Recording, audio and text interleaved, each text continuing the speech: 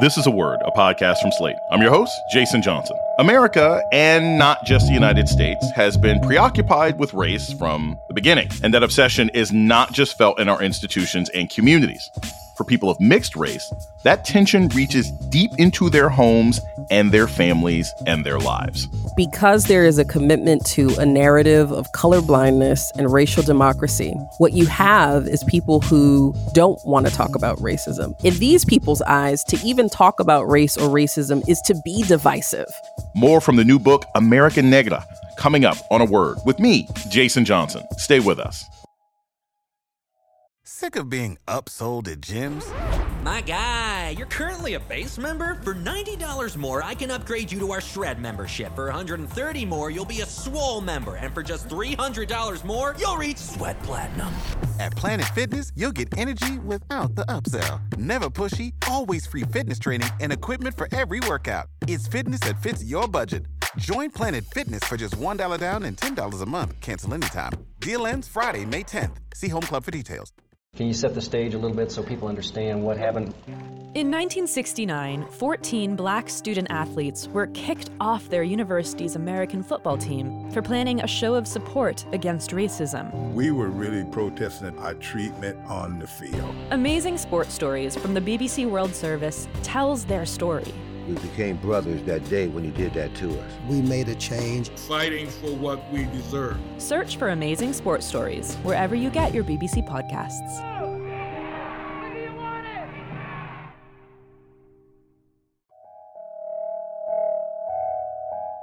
Welcome to A Word, a podcast about race and politics and everything else. I'm your host, Jason Johnson. The story of being mixed race in America depends a lot on who's telling it. For some, it's a tragic tale of being caught between two worlds and not feeling comfortable in either one. For others, it's the ultimate expression of the American ideal. People of different backgrounds and experiences coming together and sharing the best of their cultures with their children and through their children.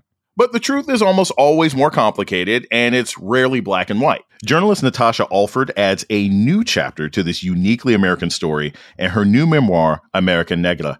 In it, she shares her own story of growing up black and Puerto Rican in a community that often pressured her to choose one or the other. She shares moments of pride, but also tension in coming to her own understanding of who she is and how her racial experience affected the way she approaches journalism. Natasha Alford is also the vice president of digital content and an anchor at The Griot. Natasha Alford, welcome to A Word. Jason, it is an honor and a pleasure to be here. Thank you for having me. The opening lines of your book are so beautiful. I'm hoping you can start off by reading them. Just read the opening to us. It would be my pleasure. I am the daughter of Northern migrations, a love child of American dreaming clashing with conquest and flight, sending two populations who should have been basking in the suns of southern states and the heat of Caribbean islands to a new, cold, snowy land they would call home, upstate New York. You talk a lot in this memoir about your heritage, your father's heritage, your mother's heritage, and how your understandings of heritage evolve. Can you tell us a little bit about your parents and sort of where you fall sort of culturally and what your place is sort of in your extended family? Yes. So I am an only child, which means that when I look at my parents, I don't have anyone else to immediately look to understand who I am.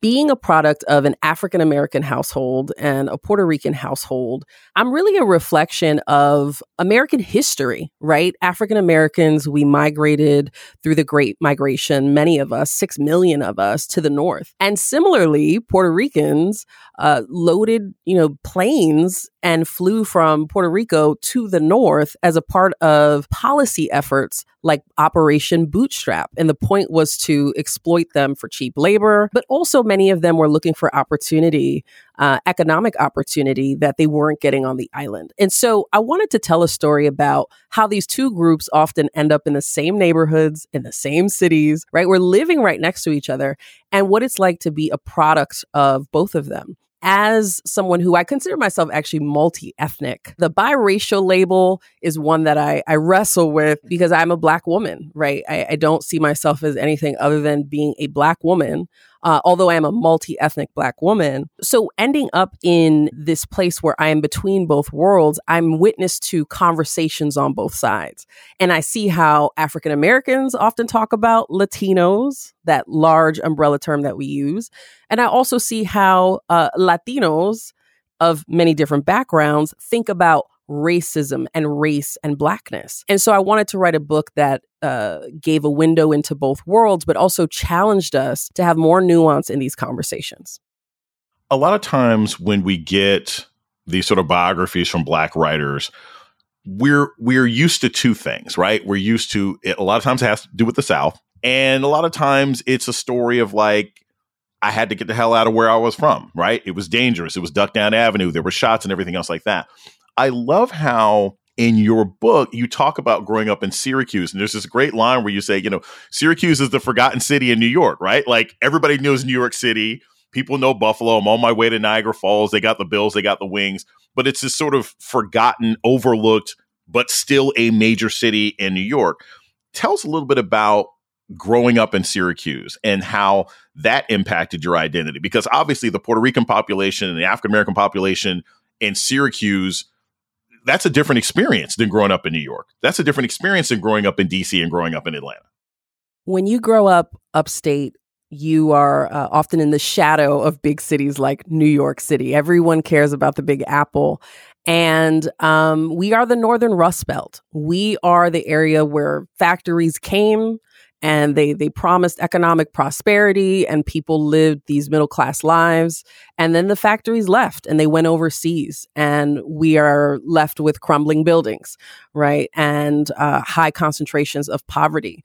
And so I wanted to shed a light on life in upstate New York and other places because it's a microcosm of what's happening across America. This discontent that we see with whether the American dream is real is very much tied to the economy. And so growing up in Syracuse, it's a tale of two cities. People know us for the basketball team, right? Carmelo Anthony, Syracuse University, this exceptional private institution of higher education. But if you go on the other side of the highway, right, that I-81 highway that goes directly through the city, you will find some of the highest concentrations of poverty in the country, African-American poverty and Hispanic, if you use that term, poverty.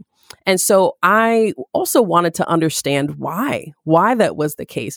And so part of what this book does is try to provide some historical context for the way that, segregation worked in the North to create these conditions and why we're still wrestling with them today. We're going to take a short break. When we come back, more on the new book, America Negra. This is A Word with Jason Johnson. Stay tuned.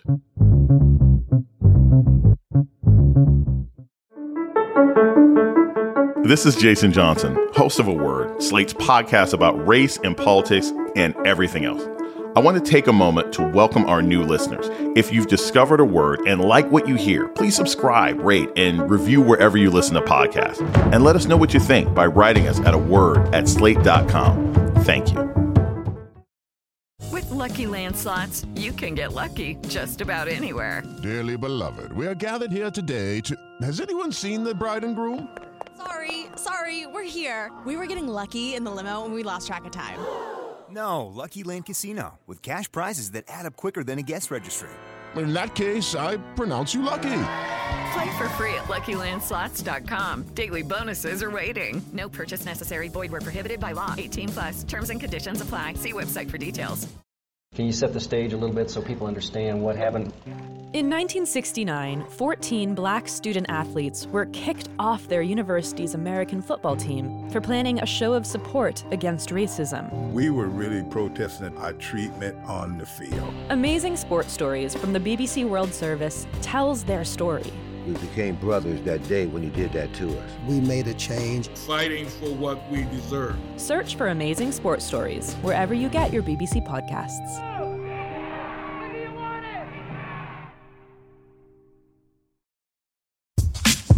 You're listening to A Word with Jason Johnson. Today, we're talking about the new memoir, America Negra, with author and journalist Natasha Alford.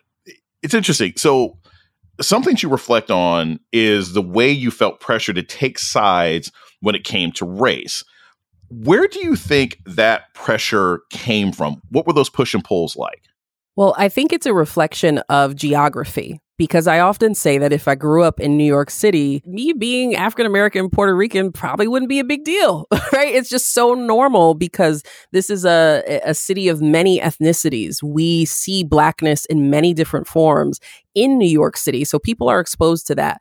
But there was an element of upstate New York, that old school segregation, right? There's Black and there is white.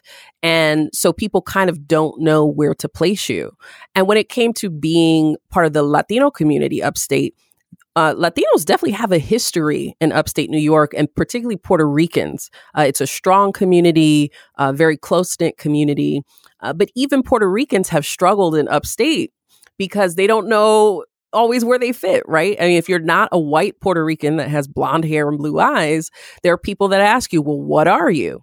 And so me being African American and Puerto Rican, people could sort of pick up on me being different. I'd get questions about my hair texture, questions about my facial features, which some people found to be unique. And the question I would always get was, do you speak Spanish? So language is another huge theme in this book, and how language contributes to our understanding of culture, ethnicity, and race. And so because I was not fluent in Spanish, when it came to choosing, it was much easier to be associated with and to be seen as African American or Black American because I spoke English very well. I didn't have an accent, right? I'm a, straight A student. And so people perceived me as, oh, she's a Black girl, right? She's a Black girl. Maybe she has a Spanish mom, but clearly she's Black, she's brown. And it was easier to assimilate in that way. When I encountered Latinos, whether they were Puerto Rican or from other communities, there was a bit of assumption. Really, they too assumed that I was African American. And so I didn't want to, at certain phases of my life, have to explain or prove to them what I was. I didn't want to be asked, well, how well do you speak Spanish? And can you cook this or can you cook that? It felt like there was a litmus test, so to speak. And so I kind of shunned having to prove that. Some of that is pride, right? Some of that is probably tied to shame too. There's a lot of shame around not being able to speak Spanish. And so that is what happens. You mix geography with these sort of authenticity tests that we often do in America. And so it was much easier for me to just, be a part of the African American community, be a part of the Black community at large. And that was home. Now, this book is about making space for the fullness of my identity, right? It's not a journey of begging for acceptance. It's a journey of accepting who I am and the way that both sides influence me. And also saying, let's talk about the Black Puerto Ricans, right? Because even in the way that we compare, we say Black and Puerto Rican. Well, there are Black Puerto Ricans. So what does it mean to equate Blackness, right, and Puerto Ricanness as if it is a race? Puerto Rican is not a race. They're people of, who fall all along the spectrum in terms of phenotype, hair texture, skin color. So that is something that we do often in America. We kind of mix nationality, ethnicity, and race. And this book makes the case that when we separate those things, we can better understand people's identities and histories. You're the producer and host of the 2020 Amazon Prime video documentary, Afro-Latinx Revolution, Puerto Rico. It's an exploration of your roots in Puerto Rico. Here's a clip. Latino, we are too Latin to be Black, or we are too Black to be Latino. So for us, it's very hard.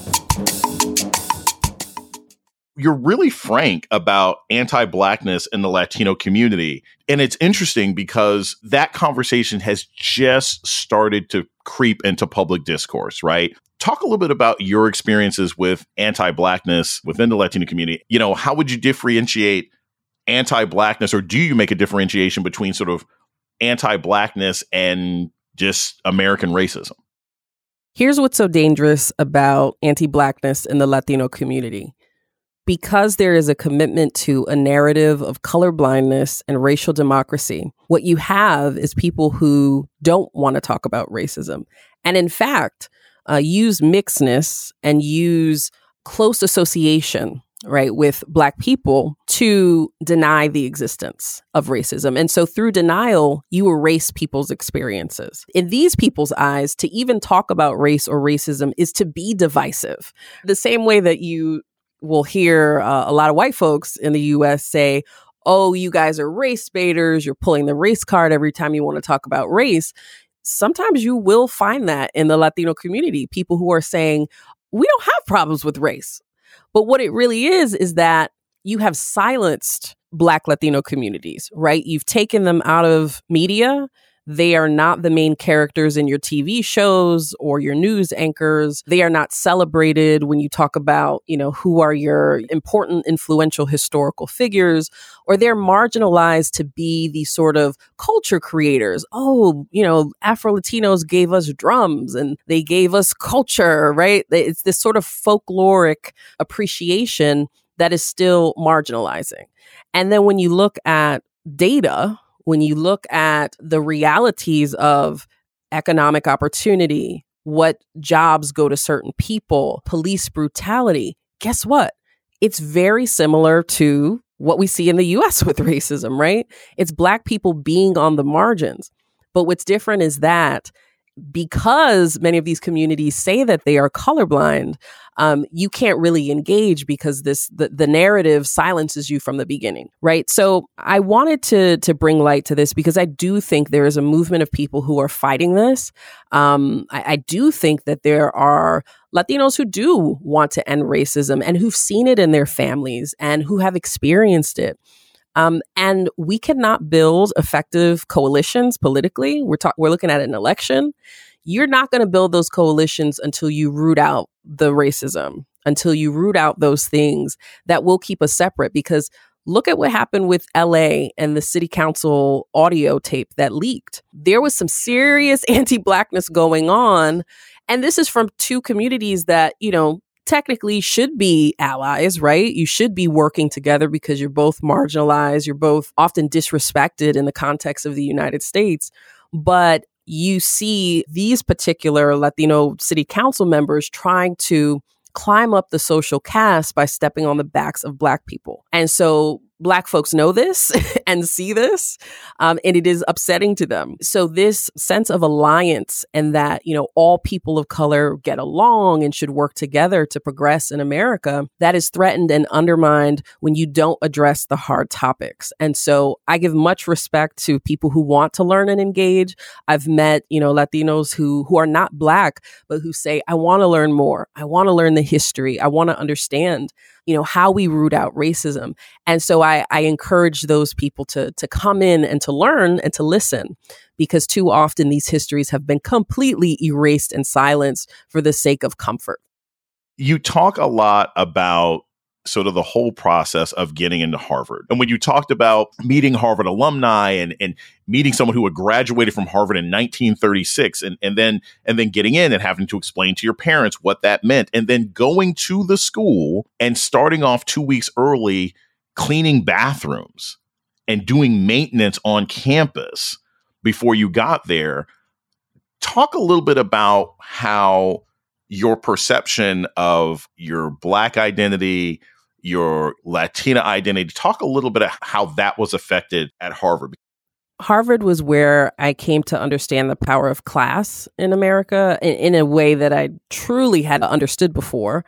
And also just the vastness of the Black diaspora. Growing up in Syracuse, we obviously knew, you grew up in the city, there were Black folks in the suburbs, right? They had a couple cars in the garage. Maybe they went to private school, but they still seemed like somewhat accessible.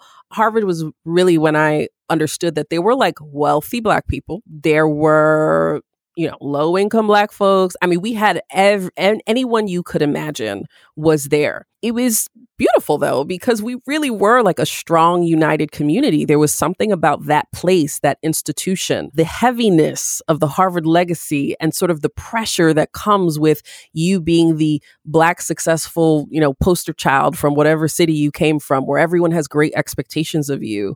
There's something about that just is a unique experience. And so we came together, we were united more often than not, despite our differences. But what I did see was that the Black diaspora was really represented there, which to some people, it makes them worry and wonder about the status of African Americans in the Ivy League, because this is the first time where I go from a predominantly African American environment to seeing that African Americans are in much smaller numbers at Harvard and other, Ivy League institutions. And so you wonder, what is it about this place? Are they not recruiting enough African Americans? Do they not see us as, as smart as or worthy as our Black immigrant counterparts, second and third generation? So it raised some of those questions, but also, wow, the legacy of Black people at Harvard, right? We had Black folks who were at Harvard, but not of it. The 3 Black men who went to Harvard Medical School, got in, worked hard, and were voted out by their classmates because they refused to take classes with Black people, right? And we were at the institution working as indentured servants, as slaves, right? That's how deep our history is. And so what this book tries to do is not just start the conversation at affirmative action, not just say, let's have this conversation without understanding the larger historical arc of we've always been there and we were marginalized and we have always fought to be able to be our full selves and, to give our full talents and have them recognized. And so that's the context you need to understand what is happening for today. What did you learn in the sort of microcosm of Harvard about the divisions within, and I think this is important, the aesthetic Black community? Because you talk about the fact, and, obviously it's a podcast, but you talk about somebody coming up to you and thinking you were Habesha, thinking you were East African, Ethiopian, or Eritrean, right? You talk about the fact that, you had some Black folks didn't want to hang out with other Black folks. What were some of the cleavages that you saw in the Black community when you were at Harvard? And how do you think that affected everyone's experience there to see those kinds of cleavages? Well, what I will say is that the Harvard Black community, I think, is like many Black college communities. So many people I talk to, whether you were in the Ivy League, even my friends who went to the Mecca, often talk about how Howard University getting there showed them just how diverse the Black community was in every single way. And so in that sense, I think it's a universal experience of when Black people go to college, we are finally exposed to all the different, forms of being Black in America and the world. I think that we were negotiating just what we did with our power and our privilege. And some of us were really invested in that. Others, maybe less so. They were, there to enjoy college and have a good time. But what we were wrestling with, I think, was again, what do we do with this unique opportunity that we have? How do we make the most of it? How do we represent a community? And so the book touches on, a few of the diaspora wars, as we call them. What does it mean, the representation of Black immigrants or generational African Americans, but also gender? Whoa, the gender dynamics at Harvard were crazy in terms of Black women versus Black men. This whole Black girl magic era, this is new in my opinion, because at Harvard, it was a very gendered experience due to institutions like Final Clubs, right? These wealthy, private social clubs that owned multi-million-dollar properties on campus that were male only. So if you were a Black man and you got into a club, you had this instant social cachet and you were elevated and you had a lot of social power. But Black women were kind of marginalized. We didn't have clubs that we, could be a part of in the numbers that men were able to access. And so there was often this weird sort of the gender wars that we see playing out in podcasts and online right now about what are the roles of Black men in society and Black women. We saw some of that too, right? So all I really am trying to point out is that what I experienced in college was just a precursor to what I would see in the world. And there are some aspects that are unique to the Harvard culture and history, but I think it's something that we all reckon with. And I hope that those of us who kind of made it through these systems, when we read a story like American Negra, it takes us back to who we used to be and everything we did to fight to get in these rooms that we are in now, and that we remember the responsibility we have to look back, to help and to guide the next generation through all these sometimes treacherous phases. Because very easily, one decision could have meant a different turn in the road, right? And fortunately, there was always somebody there guiding me each step of the way. But too many of our young people fall through the cracks. They get into these institutions and they don't finish. They're unable to finish, whether it's financial, personal, mental health reasons.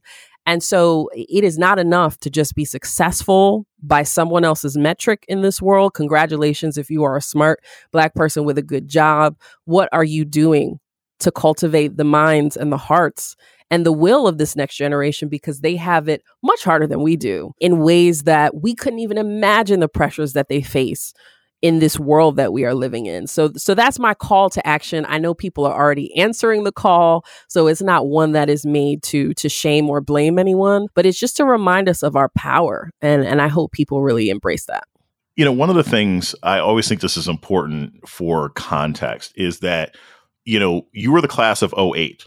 Right? Like you were the class of 2008. So Facebook started when you were in college, right? It was when Obama was elected. So it was a very unique time to be Black and in college. And there was this sort of enthusiasm, right? You talk about like your whole school was excited when you got into Harvard, then you graduate. And then as you sort of go beyond graduation and you go to Northwestern and you get advanced degrees, you sort of go from being the scrappy kid from Syracuse that everybody was rooting for to the one who was like, oh, okay. Oh, you think you cute. You think you better. You're the sellout. How does that transformation happen? I always think of it as the line from Batman. It's like, if you're the hero long enough, hopefully you're the hero long enough that you become the villain one day, right?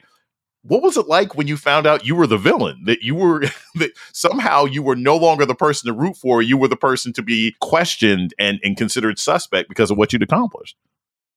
That was hard, Jason. That was hard. That realization that people were looking at me differently and just assuming things about me that weren't true. I mean, people hear Harvard or insert whatever school, Yale, Brown, Columbia. Oh, you're a Yale girl. You're a Ivy League, whatever. And I'd be going home and my dad would be putting on his uniform to go clean bathrooms, to go serve food in the kitchen of the Veterans Hospital. And my mom is, dealing with children, trying to teach them how to read who come from one of the poorest neighborhoods in Syracuse. And so it's like this cognitive dissonance between the life that many of your classmates are living who are more privileged and having the degree, but then realizing that materially back home, things are the same. Right. And so that is hard. A lot of people don't understand that. There's a lot of pressure, too, that just comes with people expecting you to have it figured out, not feeling like there's room to make mistakes, right? The pressure to be perfect, the pressure to not fall and stumble so people can say, oh, look, right? Oh, she's not that smart, right? Or she's not that great, or she's just like anybody else. Some of that can really, really break your spirit. I saw it as just a wake-up call and a challenge. And people will read the book and understand the decision that I made to, in some senses, walk away from the privilege that I had to try to make some sort of difference in the world. And once I realized that even that wasn't applauded, right? There were even critics of that decision. I said, I got it. Okay. If you are living your life trying to get, applause and approval at every turn, you're going to be disappointed. If you're living your life trying to prove to people, look, I haven't changed, or I haven't changed in ways that change the core of who I am, that is a lot of expended energy that might not even be fruitful. So the best thing you can do is to just live an authentic life. But I do think it is a reminder for people to not abandon our young people once it seems that they're successful or it seems like they've made it on the outside, because they are still figuring it out, right? Many of them may have had access to certain institutions or jobs, but they don't know how to navigate it. And so that is part of the middle of the book, is sort of the messy 20s, I call them, where I'm making a lot of mistakes at work and, I'm having these power struggles with bosses or whoever, because I'm learning some of these skills that other people, their parents tell them and pass it down to them, but nobody passed it down to me because they were like, oh, she's good. And so that's what I want us to do, is to kind of question some of these assumptions we have, because what I will tell you, Jason, is that the suicide rates for young Black people right now are just unacceptable. And many of these young people, what do we hear? Oh, they were so talented. Oh, they were doing great in school. They were so successful. So why, if our young people are successful and doing well on paper, are their spirits still broken? Right? And is that success? I don't think that's success. So let us figure out, what we're going to do as a community to support these young people. And that's what I'm trying to do, is take the mask off of success to say what is true success and how do we generate that? We're going to take a short break. and we come back, more with journalist Natasha Alford about her new memoir, America Negra. This is A Word with Jason Johnson. Stay tuned. You're listening to A Word with Jason Johnson. Today, we're talking with journalist Natasha Alford about her new book, America Negra. Back in 2015, you gave a TED Talk about interviewing the relatives of an accident victim and seeing more than one Confederate flag on the front of the house. And you knocked on the door and interviewed that family anyway. In that moment, I realized something. It would have been much easier that day not to knock on the door, to go to a neighbor's house, to come up with an excuse for why this family wouldn't want to talk to me. But in confronting the uncomfortable in search of the truth, I could actually do justice to this man's story. And on that day, I learned what it meant to have courage in reporting. How did you feel about that choice then? And how would you feel about doing that now, right? In this sort of post-Trump era, would you feel the same way? Whew, that's a good question. Well, I mean, when I had to knock on the door as a local television news reporter and I saw Confederate flags in the window of the home, I really felt like I had no choice, right? This is the job that I signed up for. TV reporting is hard, man. It is not glamorous. None of this work is glamorous, by the way, as much as people make it look good. The majority of these jobs are really on the ground, blue collar, like physically putting your body on the line as much as anything else. So for me, there was no choice. That was the assignment. It was to talk to this family. They'd lost a loved one who passed away in a car accident. And when you're in news, your job is to get the story. And so I was fearful, honestly. I didn't know if I would be received, if I would be accepted. I didn't know if I'd be cussed out, and we were far from the city. I mean, we were out in the boonies, as they call it. And yet, courage is facing your fears. It's not the absence of fear, right? It's building a habit of facing it and deciding to move forward. And so I was grateful for the lesson of having to knock on the door anyway. Now, today, I have to say, I would probably still do it, right? Like, some of journalism is about being fearless. Obviously, you want to be street smart, but there is something to be learned, I think, from all people, even if it is an example of what we should not be, what we should not imitate. We need to understand where people misunderstand, right? We need to understand why they are persuaded by certain rhetoric, what drives them, what are their needs and wants. We have to understand people. That is just the work. And so, yeah, I would still do it today. Obviously trying to be as, street smart as possible going out into the field. But I will say that in terms of this whole moment we're in with MAGA and Trump supporters who are committed to him no matter what crimes he commits, no matter what ways he puts democracy in peril, some of them will not be persuaded. And so I think I've accepted that. But I do think that we cannot live in a bubble either. These people still have power, right? They have votes that matter. And so I think our job is to learn as much as we possibly can about those who are persuadable and also about, just what this means about America right now. I want to ask you this because we always want to make sure we get personal as we head towards the end. You are a mother who battled lupus. You are a mother who's had health issues and still has a healthy baby boy.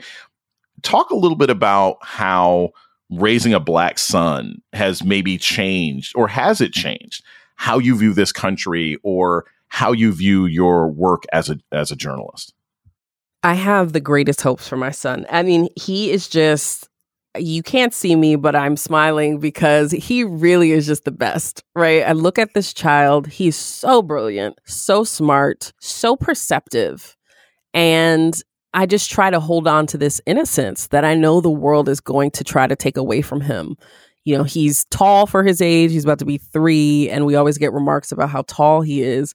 And that is more scary to me as a mom, right? Because I know that people will try to adultify my baby. So I think all Black mothers, particularly of sons, we live with this sort of cloud that can hang over us when we think about what our sons will face in this country that looks at them with suspicion, that has never made space for them to be boys, right? There's no boys will be boys with Black children.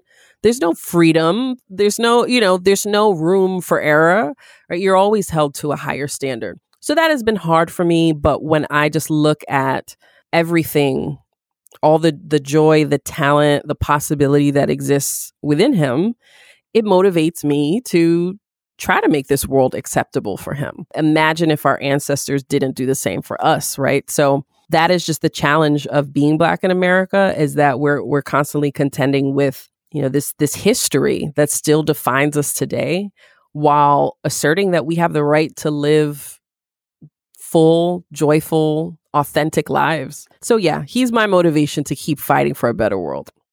I always like to end with sort of a call to action. You've talked about calls to action. You've talked about advice for young men and women coming out of your environment, people who are interested in journalism. But the call to action I want to hear from you now is your advice to the industry. So often, mainstream news absolutely fumbles the ball when it comes to covering the Black perspective heading into presidential elections, and they never ever get the Latino perspective right. They just don't. They don't talk to enough people. They don't communicate with enough people. They don't even know the terms and definitions. As a journalist, as an author, as a mother, as a concerned American, what advice would you give to major news organizations heading into this 2024 election? What are the mistakes you see them making that you hope and pray that they fix before everybody's in the voting booth this November? Well, my beloved media industry, listen up. Before you use terms like Latino vote, I need you to be specific. I need you to ask what Latinos, from what countries, from what socioeconomic background, what faith, what ages. And similarly, before you say Black vote, do some stories about the diversity and the difference that exists within the Black community. Not all Black folks are Democrats. Not all Black folks have the same experiences in terms of perspectives about this country, or experiences trying to navigate and to experience some sort of social mobility within this country. So it is our job to not flatten people, but to bring to life the fullness of who they are. And I think too often, for the sake of simplicity, it's hard to be nuanced when you have 60-second segment, right? And we're constantly, we're in this 24/7 news cycle where we have to keep up with all of these different stories. That can be hard, but it's so worth it. And you will find yourself less surprised with certain results, certain poll results, changes that people keep predicting, if you actually understand people. And so I don't think we've done enough understanding. And so when I hear things like, more Latinos are voting for Trump, I really want people to ask themselves how they know that and who they are talking about. And the same for our conversations about coalitions. I want us to take nothing for granted about what coalitions exist, about who feels like they're in community with others. Because I think if you look under the surface, you will see that some of those coalitions are actually quite fragile, especially when it comes to immigration right now. There's like a huge conversation that I think we're not having. It's an uncomfortable one, but we have to have this conversation around immigration, because that too is going to challenge some of those coalitions you think exist when people go to the polls in November. Natasha Alford is the Vice President of Digital Content and an anchor at The Griot. Her new book, America Negra, is out on February 27th. Natasha, thank you so much for joining me today on A Word. It was an honor to be here with you, friend. Thank you. And that's A Word for this week. The show's email is aword@slate.com. This episode was produced by Christy Taiwo Makanjula. Ben Richmond is Slate's Senior Director of Podcast Operations. Alicia Montgomery is the Vice President of Slate Audio. Our theme music was produced by Don Will. I'm Jason Johnson. Tune in next week for A Word.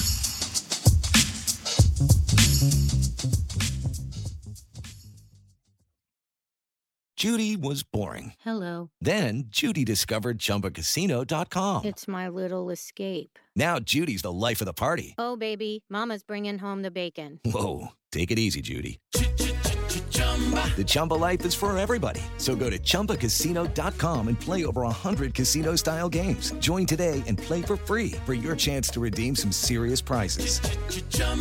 ChumbaCasino.com. No purchase necessary. Void where prohibited by law. 18+ terms and conditions apply. See website for details.